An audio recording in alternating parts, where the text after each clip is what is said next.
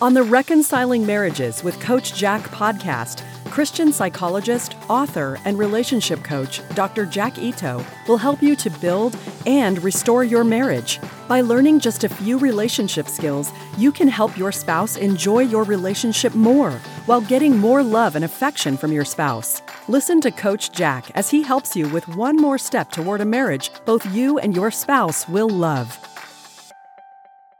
Sometimes arguing is an attempt to address a legitimate issue. Sometimes it signals a desire for more closeness, and sometimes it is a signal of an impending affair or divorce. If your spouse is picking arguments, you will need to be able to discern and respond correctly. At the beginning of marriage, arguments are common. At this time, couples push and pull at each other until they achieve some kind of balance between sacrifice and satisfaction. This is how they adjust to each other. The smaller their differences, the smaller the compromises will be. If their differences are large, then many more compromises will need to be made to make the marriage work. After we get used to each other, there may still be occasional arguments. Occasional arguments are like getting an occasional skin rash. It is never good, but can be managed fairly easily. As long as we are maintaining our relationships with regular, enjoyable dating, one-on-one time, and good sex, there typically won't be much to argue about. If we do argue, our healthy marriage can withstand the temporary damage, and we won't stay angry with each other for very long. If we don't maintain our marriage relationship, then we will not enjoy being with each other as much. Our activities will become more differentiated. Our talks will become less personal and more practical. Often, in a marriage in which the emotional connection is not maintained, one of the partners will become dissatisfied before the other. The dissatisfied partner may try to initiate more interaction. If that fails, he or she may start to complain.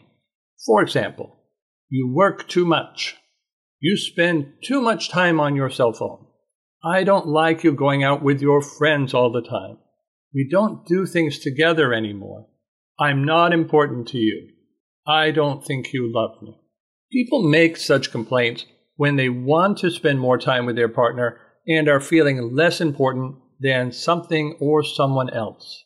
This is an early warning sign that too many people ignore. These complaints represent dissatisfaction and growing resentment in the marriage. At this stage, the complaining partner still wants the relationship to be better. Instead of arguing about the specific complaints, what is needed and wanted is more quality time together.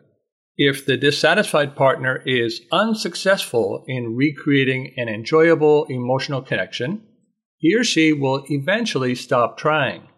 The complaints and arguments will drop off, and their partner will feel like everything is better, although the opposite is true.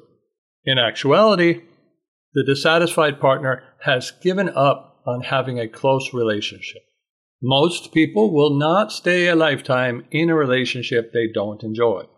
They will either supplement their marital relationship with a relationship with someone else, or they will seek separation and/or divorce.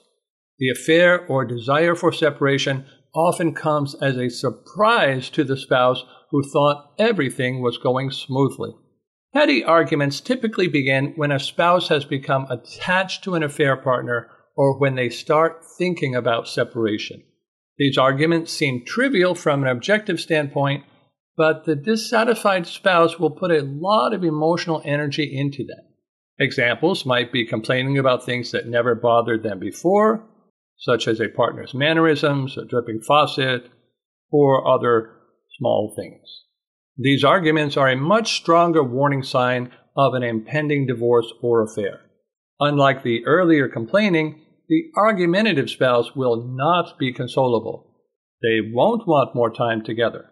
In fact, they will use their irritations as reasons to get more space. They are not trying to fix the marriage. They are emotionally preparing to leave it.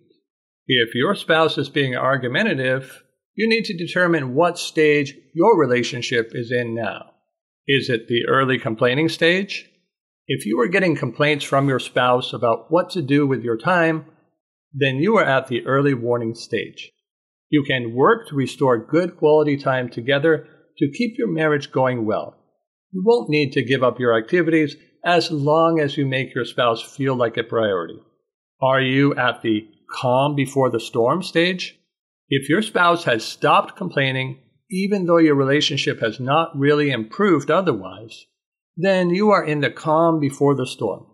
You can still take action to spend more time together. This you will have to do more gradually so as not to get rejection from your spouse. A spouse who has already given up on a close relationship will be slow to trust changes. Are you at the petty arguing and irritability stage? If your spouse seems to be a lot more irritable with you in particular and is complaining or arguing about petty things, you will need to stop arguing and start connecting before you push your spouse right out your door or into the arms of another. So how can you take corrective action at the petty arguing and irritability stage? If you try to talk to such an argumentative spouse about your relationship, you may push them into asking for separation sooner than they had planned. Attempts to pursue such a spouse with romantic behaviors and increased attempts to be together will just create more conflict, as the argumentative spouse does not want to be together more. This is not the time for marriage counseling either. On the other hand, just giving space is also not a fix, because the irritable spouse will enjoy being left alone, possibly to pursue someone else. I made a podcast on when and when not to give space for relationship building, if you would like to learn more about that method. The solution for reconciling at this point is helping the dissatisfied spouse to relax by getting on the same page as the dissatisfied spouse and by being relaxed and friendly. This is a far better choice than either pursuit or space, which only emphasize the differences between you and your spouse. We can never connect on differences. At this stage in particular, don't spend too much time with your spouse.